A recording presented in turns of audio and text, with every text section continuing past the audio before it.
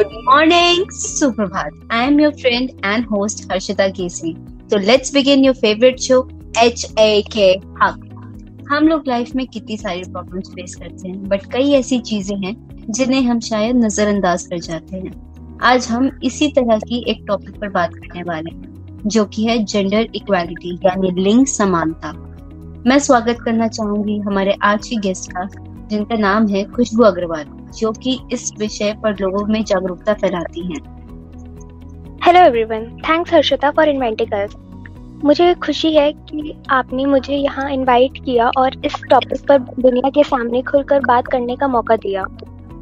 You're welcome खुशबू।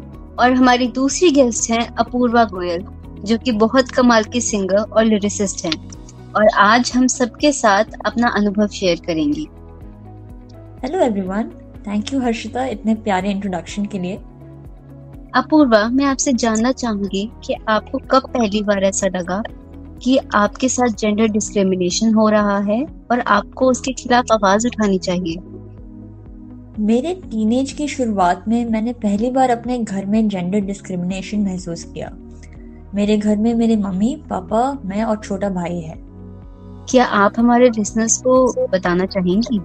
छोटी छोटी बातें होती हैं घर में जिन पर हम लोग ज्यादा ध्यान नहीं देते हैं। जब मैं 15-16 साल की थी तब मैंने ये चीज ऑब्जर्व की कि मेरी मॉम किचन में हाथ बटाने के लिए या घर का कोई और काम हो वो कराने के लिए हमेशा मुझे बुलाती थी, और बाहर से कोई सामान लाना हो तो वो हमेशा मेरे भाई को बोला जाता था।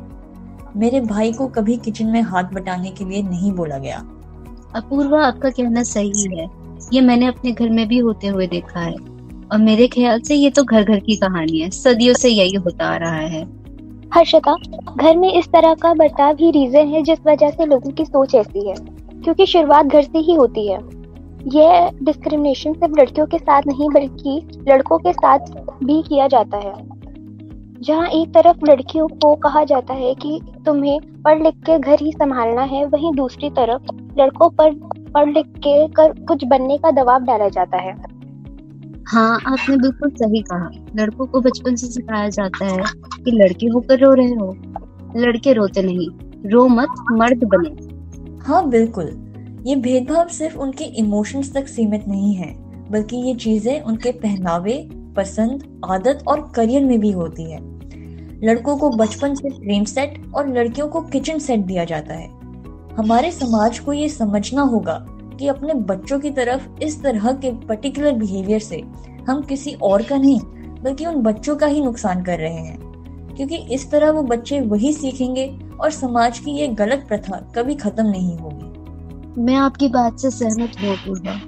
लोगों का ये समझना बहुत जरूरी है, क्योंकि इस तरह की गलत प्रथाओं से हम अपने समाज को खोखला कर रहे हैं और अपने बच्चों को एक झूठी सख्त लड़के की छवि में बदलना चाह रहे हैं।